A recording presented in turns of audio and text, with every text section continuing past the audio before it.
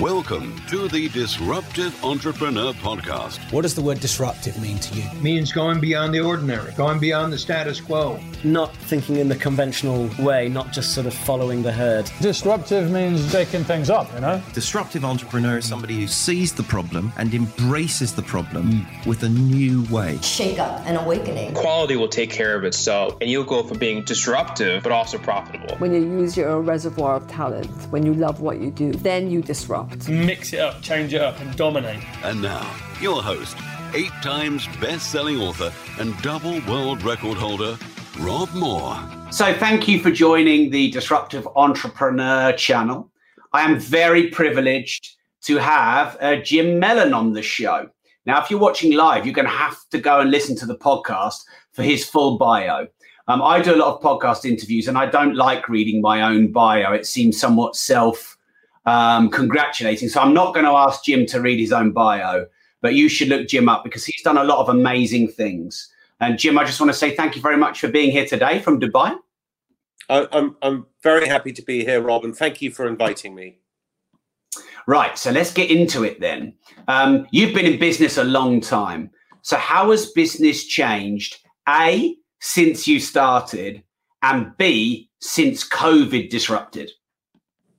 Those are two great questions. So since I started, the biggest change has been the internet. And I remember when I was a young lad working in San Francisco, the first iterations of the internet were emerging, and it was basically connecting word processors together. And then in the late 1990s, as you well know, which was ages after I started work, by the way, the internet really started to go mainstream. And some people, not me, but some people saw the power of its potential. And, you know, they're amongst the richest people in the world today. But the internet has allowed, obviously it's not just a power for good, it's a power for evil as well, as we well know.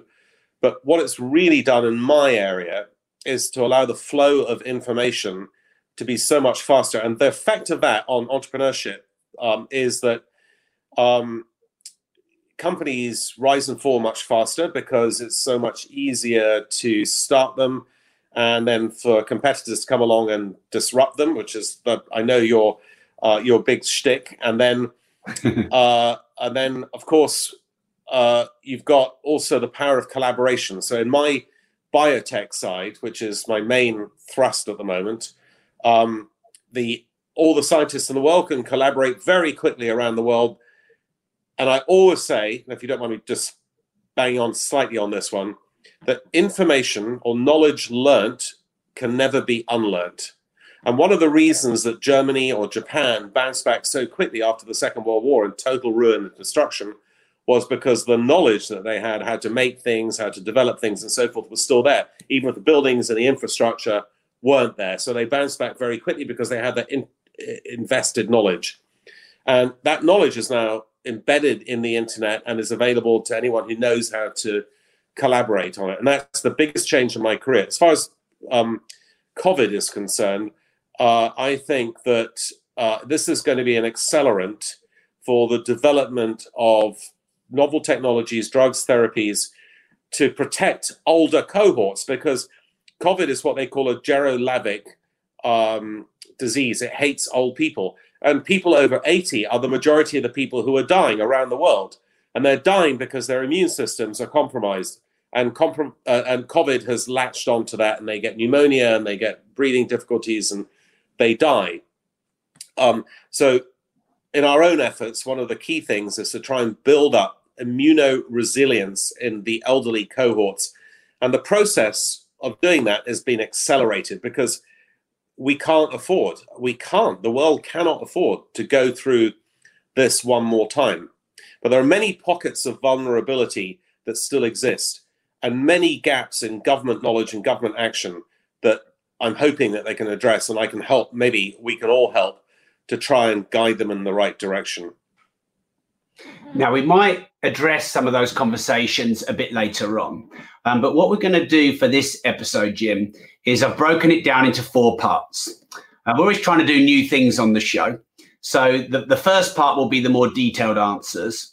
The second part will be slightly more quick fire. We have a cheeky round, the third round, where we've got some cheeky questions, which you can decline if you want, or if you hate me for them, they were in the cheeky round. And they're here to catch you out, by the way. They're just a bit of fun.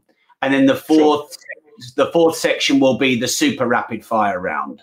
But before we get to all of those, like if anyone looks you up on the internet, you have done so many things. You have got one of the biggest CVs that I've seen. So would you class yourself as an investor, an entrepreneur, a businessman? I mean, you sort of, obviously you're in tech and biotech. We were talking about your new book, which is obviously, trying to help us move. Yeah, show it, please show it. So Moo's Law by Jim Mellon, which we definitely need to get everyone to go and order. Is it available now on Amazon, Jim? It is. And all the profits go to charity. Great. So you're an author as well. I think, is that your 7th or 6th book? Very well remembered. It's 7.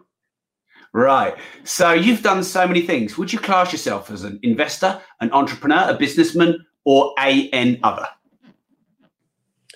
That's a very good question. I mean, I think if we're talking to other entrepreneurs who are starting out, my big mistake is I've chopped and changed too many times in my career. And if I stuck to one thing, well, I may have failed, but I probably would have had a bigger business than I have today. I haven't done badly, by the way, but I just I love the challenge of new. I love the challenge of new companies. So we're always starting new companies. And in our portfolio, we have about 300 companies, some of which have done well, some of which have done in a middling fashion, and some of which are absolute disasters. And it's the result of my innate restlessness. In terms of qualities that I have, I think I'm a very competent plagiarist. So I can see really good ideas out there, perhaps before people can, but I haven't invented them myself. I think that in itself is a skill, actually, being ahead of the curve, but not necessarily being the inventor of anything. So I'm really always trying to think of what I call money fountains, which are things that are going to, I get back to your title, which I think is a wonderful title of your show, which are going to disrupt and conquer new markets. And having been in San Francisco for 4 years when I was in my early 20s and failed to take advantage, and even though I was directly exposed to this wonderful technological boom that was starting up, and one time I was sitting on an airplane, I was right behind Bill Gates and Steve Jobs sitting together. I mean, what an opportunity anyone in the world would bite their hand off for now, if Steve Jobs was still around, obviously. And I just didn't see the great opportunity I was being presented with. But now I'm trying to make up for lost time. So now I look for the great disruptions in this world and try and make an impact by creating investment vehicles or investing in companies that are really, really going to change our world for the better. So, Jim, I'm glad you've mentioned something in there because I can relate to this. I love to do lots of things. I've written lots of books like yourself and have many companies. And my business partner's always like, Rob, let's just be a bit more focused. Let's just do 1 or 2 things better than everyone else. But you have generated billions of pounds. Wikipedia has your net worth in the billions. And yet you're saying you made mistakes and you did too many things. So is there a certain nature of entrepreneurs that we're never satisfied? Definitely. So if you and I were sitting in a pub in London, which I hope we will be at some stage, we'd probably start a company. All right. I can see that. Now, we probably don't need another company in our lives. We probably, whatever we're starting the company for, will, after the first 3 or 4 beers, will be some nonsense, but we'll do it because we just can't help ourselves. And it's a good and it's a bad thing. And it's the nature of capitalism. It's the nature of creative destruction. And there are some people, I'll give you an example if I might. So when I started out, I was 20 years old and I got sent to Hong Kong by the company I started work for. And the company was really on fire. It was growing really, really quickly. It was a fund management business. And then they sent me to San Francisco. And I teamed up with a guy about 2 years older than me, but we're extremely good friends.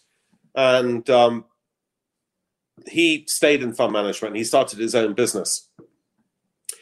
he doesn't work a fraction as hard. I mean, I don't think he'd mind me saying this, as hard as I do.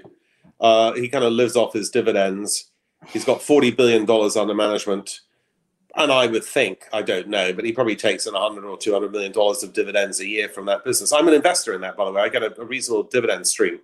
But I'm just thinking, well, his quality of life in some ways is better than mine. He didn't have to really learn new tricks. He does the same thing.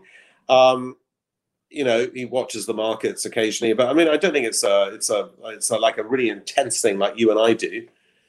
But I think I'm sure it's the same for you, Rob. If you and I were stuck in something like that for 35 years, we would probably be miserable, because we wake up every morning thinking about the new challenges ahead and the new opportunities. And even when I go to bed at night, I'm thinking, my God, I hate it when someone else has got latched onto an idea that I've understood to be a good one.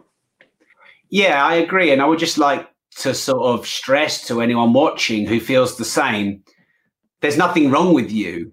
And that restlessness and that desire to do more and it never end, there's nothing wrong with you. I think some people think that should be a pot of gold at the end of the rainbow or an end destination. But, Warren Buffett still seems to be kicking it out. Must be pushing 90 now. Clint Eastwood. He is 90. Clint Eastwood just turned 90 and he's still kicking it out skiing with Arnold Schwarzenegger. So I'm just glad we had supermodels, probably. And supermodels. Yeah, probably. Hi, it's Rob here, interrupting you with something you may not know about me. I was one of the few people on the planet hand-selected by Facebook to pilot their new supporter program. It's a very small premium model where you can get exclusive content and advance notice or discount of new products and services. So this is what I've done for you.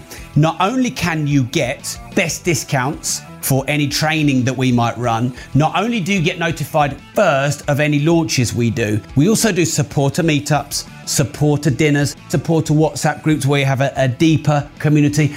I do supporter only Ask Me Anythings. I do supporter only content and podcasts. We have a community of 2,500 supporters, and I'd love to give you the chance to be one of those.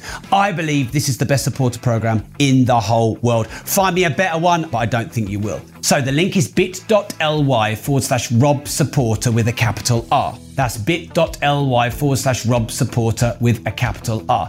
I believe the gap between free content and paid content is getting bigger and bigger and bigger. There's a lot of free content out there that's maybe not that good. And for just a few dollars a month, you can get the best content on business, on entrepreneurship, on starting up, on scaling up, on sales, on marketing, on the mindset of being an entrepreneur. So go to bit.ly/Rob Supporter with a capital R right now.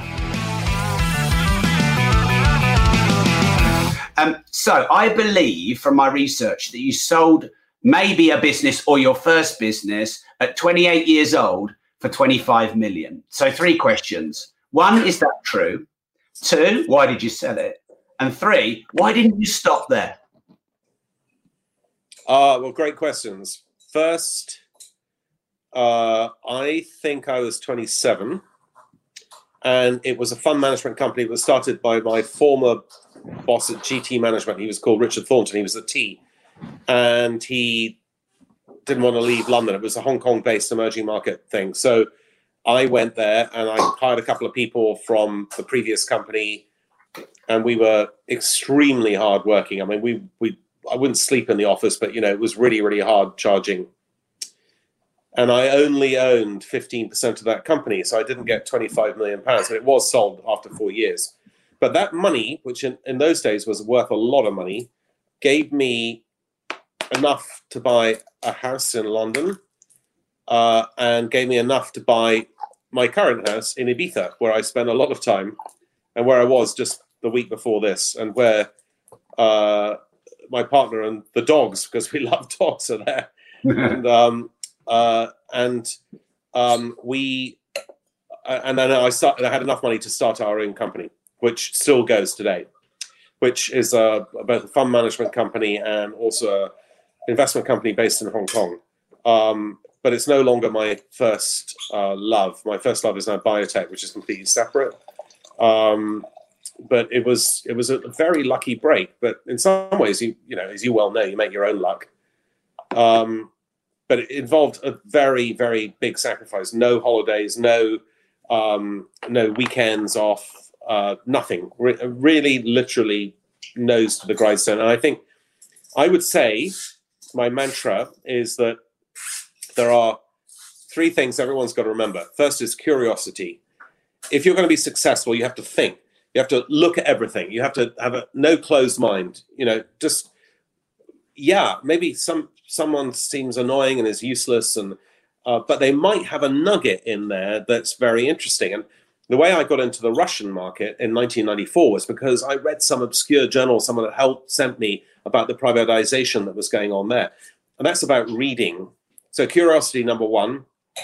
The second is application. You don't get anywhere. If anyone thinks they're going to make all their money by day trading Bitcoin or Tesla or whatever, they're either lucky or they're mad, and they'll probably lose all their money because it's basically Las Vegas as far as I'm concerned. And then the third thing is focus on, you know, we talk about you and I have been in multiple businesses, but we basically probably don't do 100 businesses at once, all at once. So we're doing 2 or 3 at once. So a focus on really getting them right to begin with is very important. And the last, this is not in the 3 points, but the last thing is I always prefer to work in a team. I've worked with my colleagues for years and years and years. I much prefer to work with people who are collaborative, friends. You know, you go out to a pub, or, you know, you rather than being some sort of megalomaniac entrepreneur who doesn't have any colleagues and friends who are there for more than a year, basically. That's not the way that we operate. So now we're going to move into talking about 3 things which are often hotly debated, Jim, in the business world and on social media. And the first one is addressing what you said when you were younger about working every hour and all weekends. And there's this sort of, maybe driven from America and successful entrepreneurship, about the no days off. There's even hashtag no days off, and the hustle and the grind, and the 10 years hard work to become an overnight success. But then there's the movement of wellness and balance. And actually, maybe your mental health can get affected, and all the new science around sleep, and a lot more sleep being important. So if you were going back and starting again, Jim, maybe advising your younger self, would you go all in again and hustle and work as hard as you did, or would you be more balanced? That's a very good question. I mean, there were different times, right? So the power of communication was much more limited, so you had to spend a lot more time in the office because everything was anchored to an office. Now, I've been to an office for 10 years, including my own offices. I much prefer working in a coffee shop or anywhere, hotel lobby. I don't like working at home. And I think that communication thing has changed. If I was put into today's world as a younger person, I think my modus operandi would be different. But my work ethic would be exactly the same. I think you have to, if you really want to be successful, you have to work. You're not going to make it unless you're just an absolute genius. And there are some people out there, but unfortunately, I'm not one of them. And but it's a great question. I haven't answered it properly, but I think just, we live in everything would change. My mental balance, I don't know if I'm mentally balanced. I think so. I never been to see a psychiatrist. I don't feel the need for it, but it could be that I'm just one big pressure cooker waiting to explode, and I haven't got there yet. And I go to bed. I mean, we go to bed at 7:30 or 8 every night, get up at 5 in the morning. I think that's a really good thing to do, by the way.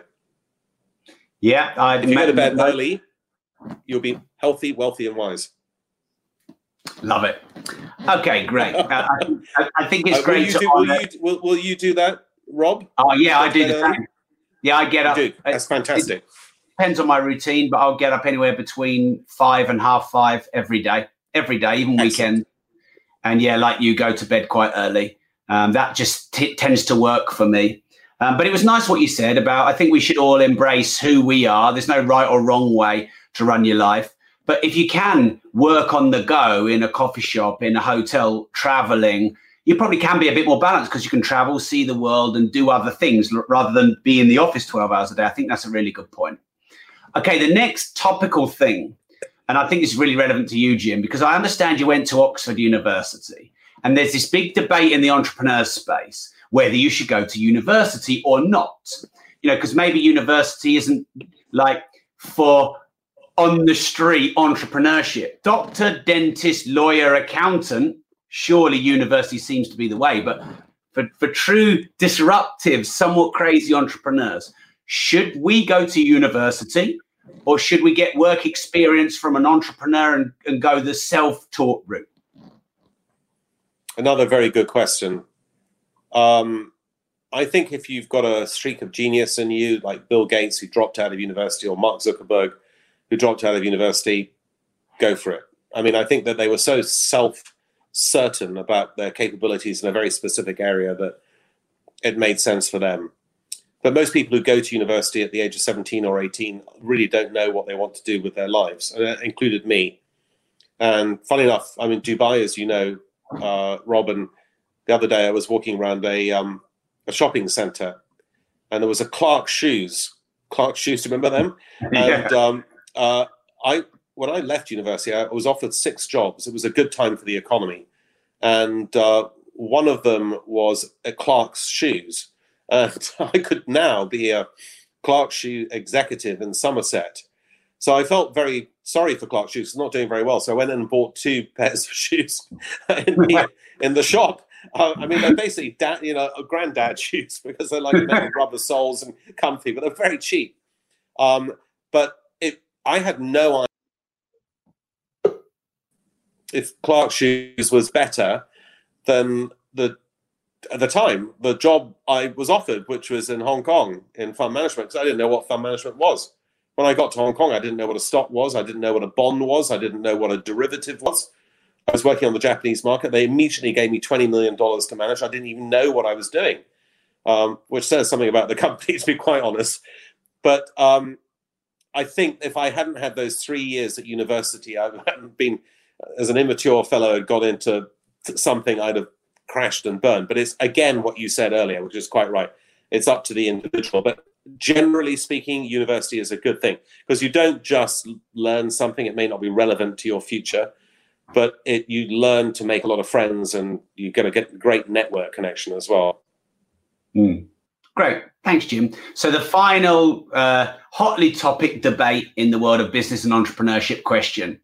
There was a bit of a war on billionaires in the media, might I say, maybe about a year ago. And there was a couple of people that were going all around the mainstream media saying the world does not need billionaires. Now, I've been fortunate enough to meet and interview probably 15 billionaires. And I have had a very positive experience of billionaires, which most people haven't. But what do you say to someone who says the world does not need any billionaires? Well, I think the world doesn't need any unproductive, uncaring, unsharing billionaires. The kind of people I really revile are those who chop the tops off bottles of champagne when people are starving around the world. The worst kind of excess behavior, huge yachts, parties in Tangiers with togas and all that sort of stuff, really doesn't appeal to me. And I told you earlier that I live a lot of the time in Ibiza. We don't go anywhere near those sort of parties or those sort of people. And I would like to use my money for good. I think I can make more money than the charities at the moment while I'm in my kind of business prime, if you want to call it that. And so it's better if I accumulate more money and then give substantial amounts away. But, the areas I've gone into, which are the clean tech and longevity, clean meat and the longevity businesses, I think will make a substantial impact on humanity. So in that sense, I don't think there's anything wrong with accumulating money as long as you've got good intentions with it and you're not just either going to sit on a big pile of it and do nothing with it like a miser and count it, or you're going to flagrantly abuse it by, I'm staying in this ridiculous hotel in Dubai I don't know how I ended up here. It's called the 5 Palm. Have you ever heard of it? It's full of the worst kind of influencers, YouTube. I'm sorry, I know you're on YouTube, but like the kind of the dreadful type of YouTubers. I don't know how I ended up here, but to give you an example, we prepaid the hotel room. It's £7,000, and I refused to throw away £7,000 and move to another hotel. So that's the way I think. I don't think it doesn't matter how much you have, don't waste it. Thank you, Jim. Sorry, I sound like a Catholic, or it'll sound like a priest there, but I'm not, I promise you. That's all right. This is your show, and I'm loving hearing from you. It's your show, actually. Yeah, but you're the guest of honor, so there is no right or wrong answer. That's what I love about these conversations. Okay, so what I'm going to do is change it up, and we're going to go into a quicker fire round, and then come back to some longer questions just to keep the energy flowing. So you can be fairly quick with the answers, or expand if you choose, but these can be quick answers if you want. So, did making more money make you more happy? I have to say yes. I have to say yes, because that's what I live and breathe every day. Great. Have you had any mentors in your career, or anyone you really admire, and why? Yeah, my first boss, Richard Thornton, was definitely a mentor. But he was like a mother to dogs. You know that dog mothers, when they wean their dogs about the age of 8 weeks, they get rid of them. And he was a bit like that. So you had your utility, and he loved the young, bag carriers who were like hanging on to his every word. He didn't like challenge at all. And so quickly there was a change in dynamic there, when I began to ask questions and become a bit more assertive. And so he was my first mentor, but I've never had a boss since him, ever. And is there anyone alive today that you really admire the work they're doing, and if they could be a mentor to you, they would be? Well, I honestly think, despite all the people who say that Bill Gates is trying to infect us with his vaccines and his technology, and so I think he's an absolute living saint. I mean, I actually do. I think he's done more good for the world than any single living person. And he will continue to do so. So I totally admire him. And is there an argument to say, well, if he wasn't a multi-billionaire, he wouldn't have been able to have the same impact? Absolutely right. And, he developed something that we all use every day. There are competitors to it. But it's a great product. It's changed our lives, and why shouldn't he profit off it? And he's taken those profits, and I think he's pledged to give 99% of his fortune away. And even giving 99% of it away, he's probably still be a billionaire, so he'll have plenty left over. But why shouldn't he have a good life? He's worked incredibly hard, and he's done so much good. I mean, I don't think there's any area of the world that he hasn't impacted in a positive fashion. Great. He's a genius. There's a big difference between him and me. I'm a kind of like, I'm lucky. I'm lucky to be where I am, actually. Okay. Is there a typical day or a typical set of daily routines you have, Jim? Yes. Get up early, play a word game with Dafina, which is called Wordstorm. I recommend it to everyone. It's very challenging. You get it on the, it's about £2 as an app for life. And then do exercise. So, I go for a shuffle. It's not exactly a run, but a shuffle every day. And there's a lady who's a fantastic guy called Lucy Wyndham something or other, who does Lucy Squad, short aerobic exercises. We do that as well. And then it's straight to work. And I go to a coffee shop, not at the moment because they're all shut, but if I could, I would. And I work till after lunch and then come back home, and then there's a few calls probably, which I don't like very much. But if there's no calls, then it's just that's it for the day, and that's the routine. And then we have the 4 dogs, and it works for us basically. So it doesn't sound very exciting, but that's the way it is.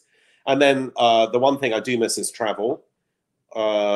My colleagues and I love to get away, for short business trips, and this is a rare business trip. I don't know how I'm going to get back, by the way, but I'm in this hotel full of ghastly people, and I have no means of getting back at the moment. but I'm sure I'll find a way.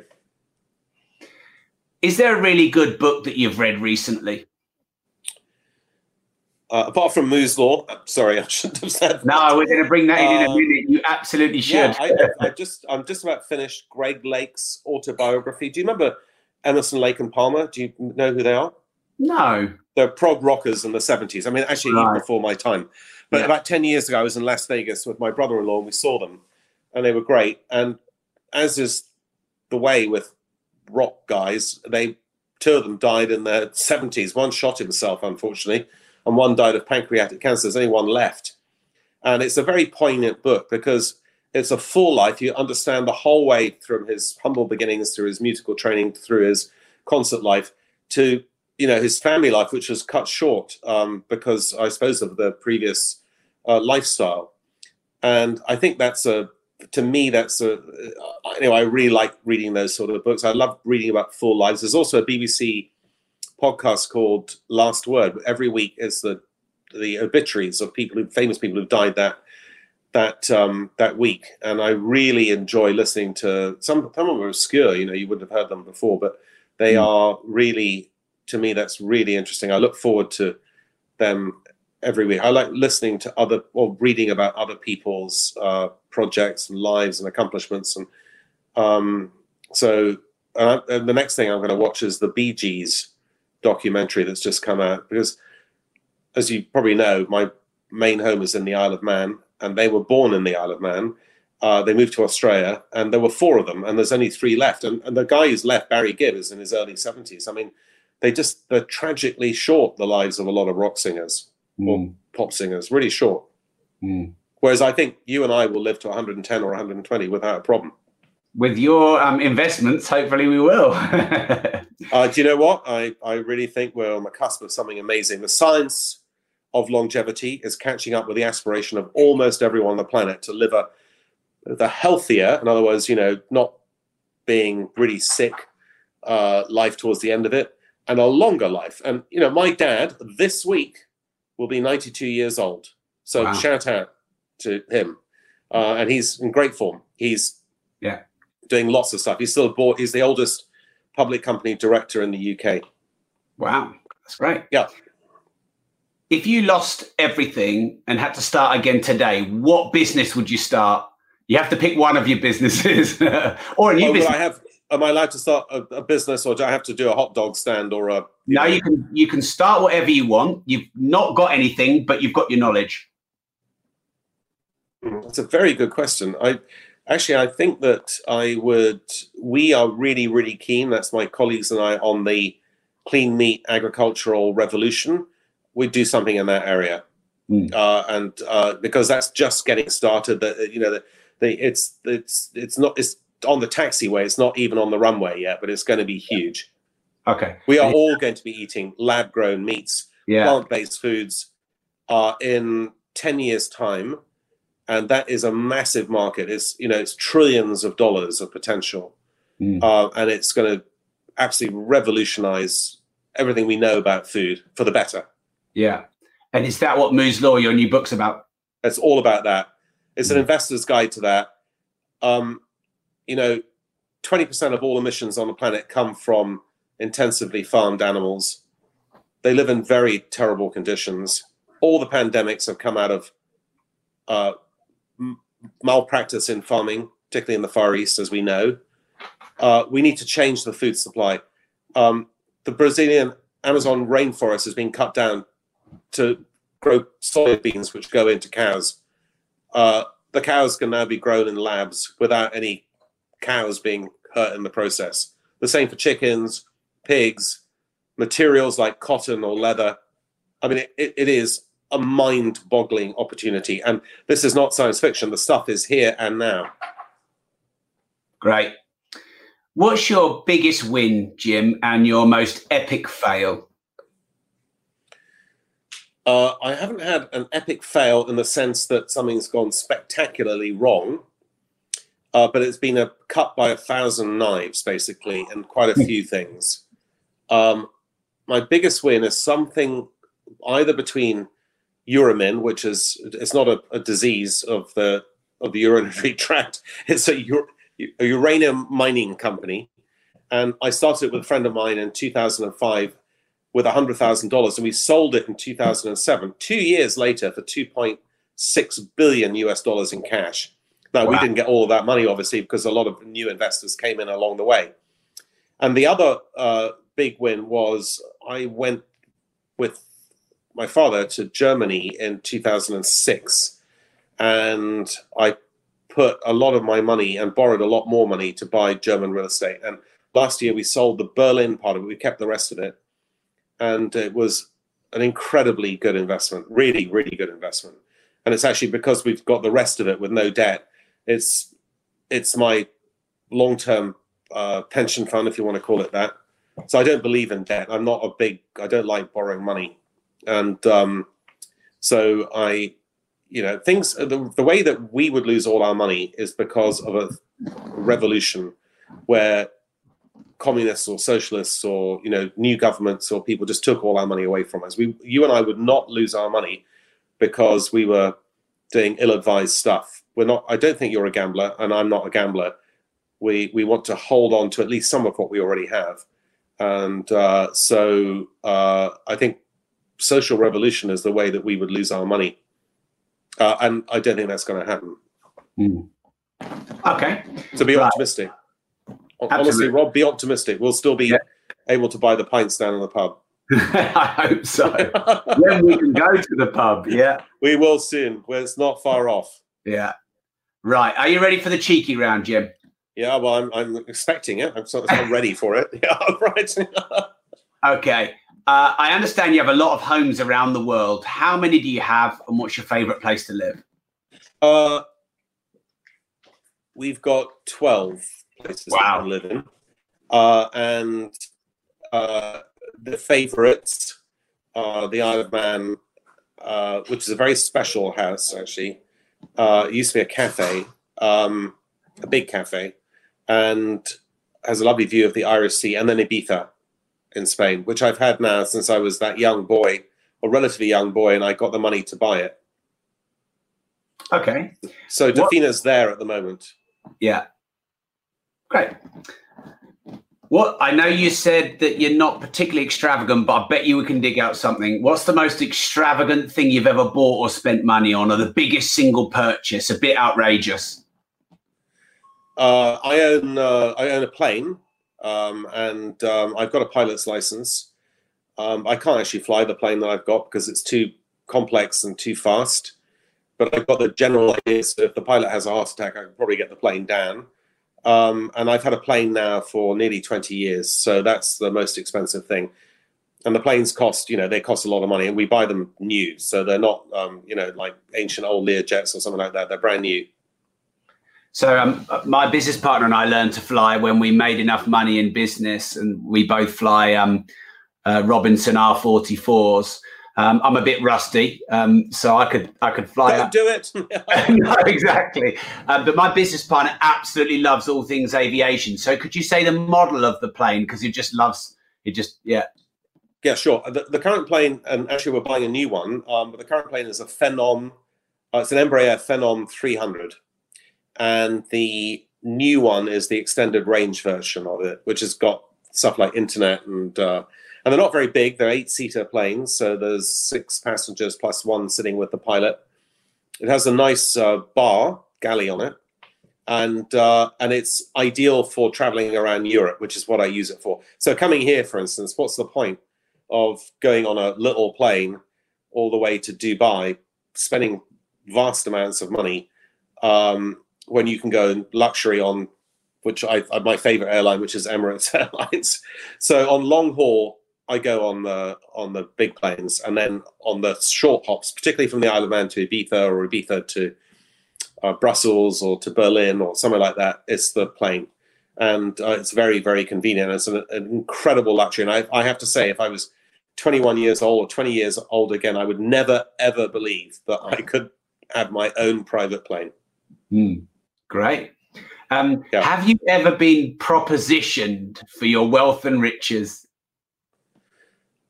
Good question. I'm propositioned all the time, Rob. I'm just joking. But you can never really tell, right? So you don't know what makes you a person that someone else is interested in. That's a good point. Yeah, and but I'm hoping that, and I know that Dafina's not interested in me in the. I mean, I'd be a different person if I had no money. I'm sure it's the same with you, and then we'd have a different problem basically. But you know, I don't think that there's any.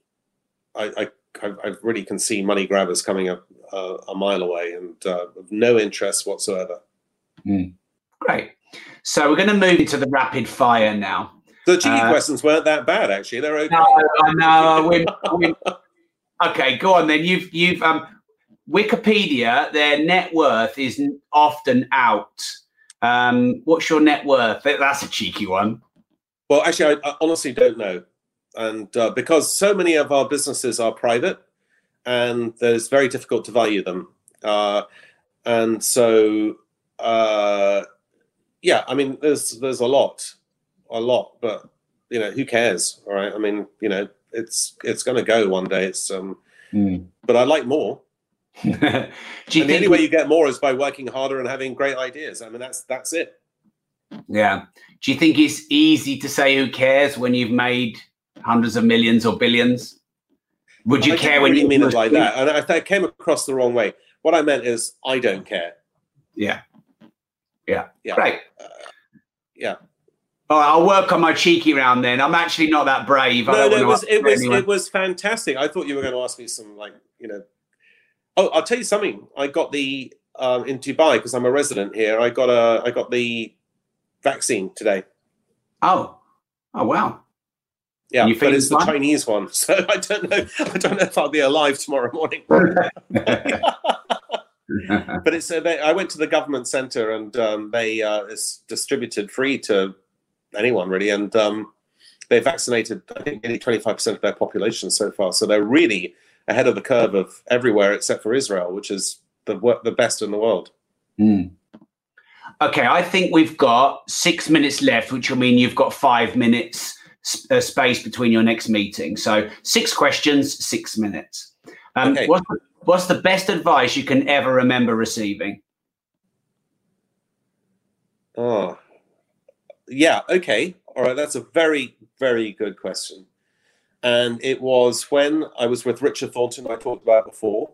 I was in a taxi or a car of some sort. And the fund that I ran in San Francisco was not the world's, but the UK's number one, what they called, I don't know if they still have a unit trust, but it was the number one unit trust. And it had become very big, and I was 25 years old. And he said, enjoy the moment, because there'll be down days and down moments as well. And he was so right. And it's a bit like the emperors riding into Rome on their chariots. They had a guy next to them who said in Latin, don't ask me what it is in Latin, but he said, remember, you are mortal, to the emperor, because the moment of great triumph quite often presages a moment of great difficulty. And that was good advice. Yeah. Amen. And then what's the worst advice you can ever remember receiving? Work for Clark Shoes. I kind of block out crap advice, basically. And quite often crap advice is given in a sometimes well-meaning way, but sometimes it's given in a jealous or snide way. So you just need to put the naysayers out of your life, basically. Yeah, great. What makes you tick, Jim? I think that's you and me. I'm not talking about we in the royal sense for me, but I think that we are motivated by challenge. So when I was younger, I ran 43 marathons, and full marathons, completed them all. And it was a personal challenge. I mean, obviously I wasn't competing at the level of, getting any prizes or anything like that, but it was a personal challenge to keep on doing what I was capable of doing and getting better at it. And I think it's the same with entrepreneurship. You just hone your skills. When you have done enough of it, you begin to recognize what's going to work and what's not going to work, generally speaking, much better than when you were younger. And so I wake up in the morning and I feel great. And that's what makes me tick. Lovely. Do you have a biggest regret? No, not really. No. I think regrets, I mean, honestly, I'm a forward-thinking person. I don't like to look at the past. If you ask me what I was doing in 1996 or 2003, I can't remember. I honestly can't remember. I probably know where I lived, but I don't know what I was doing. Okay. Is there one thing that's wrong with the world that you would like to see changed? Yes. People are eating the wrong stuff.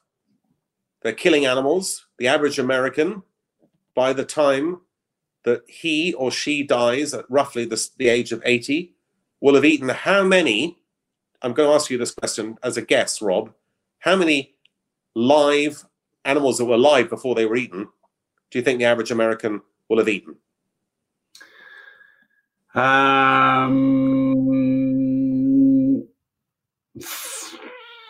65,000. A very good guess. The answer is 80,000. Wow. Now that's 80,000, in my opinion, sentient beings that can be spared suffering, pain, cruelty, short lives if we move to the new form of agriculture that I'm really, really excited about, and that everyone will be excited about in due course. Is there one person alive that if I had them on this Disruptive Entrepreneur podcast, you would get on your private jet and fly straight here and come and watch them live? The thing about the pandemic is that, you know, we used to go to conferences and things like that to see people like Bill Gates or Elon Musk. Now there's a conference every week and they're all, you know, all these guys are on it. I mean, you can see them. You can almost like as close as you and I are and this Zoom call. So the pandemic has actually, I think, given much greater access to people to see all these great potential heroes of theirs. I would, if I could,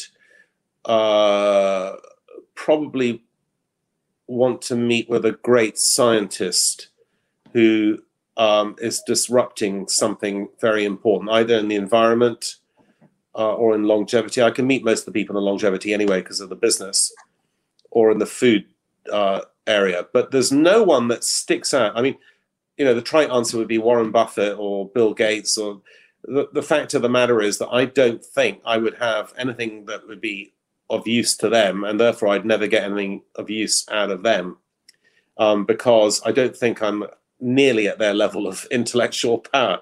So I think it's got to be someone that I really like to engage and debate with, and I can't think of anyone off the top of my head. Maybe Angela Merkel, who has been a remarkable chancellor of Germany, and I'd like to talk to her if I could. Great. And then this podcast and the channels that we go on, it's audio, video, it's called The Disruptive Entrepreneur. What does the word disruptive mean to you? Well, I'm sure you've read the books by Schumpeter, which is, you know, the creative destruction of capitalism. And that's what disruptive is that if we are going to get richer, happier, have more time for leisure, more time for knowledge, and we live a longer trajectory of life where you're not just born, you learn, you earn, you retire, and you expire, which is the current way that most people think about their lives, then you need to start thinking about what are the the huge trends that are going to happen over the next 20, 30, and 40 years. Will eclipse anything that we've seen in the last century. And those disruptive factors will have an impact on absolutely everyone. So if you think you're in a safe job designing apps, or you're in a safe job coding, or you're in a safe job even making robots, you're not. Everything is subject to much faster cycles of disruption than it was in the past. And for some people, that's really intimidating. For others, like you and me, it's an opportunity. Great. And Jim, do you do any social media? Can we follow you anywhere? I'm not on any social media.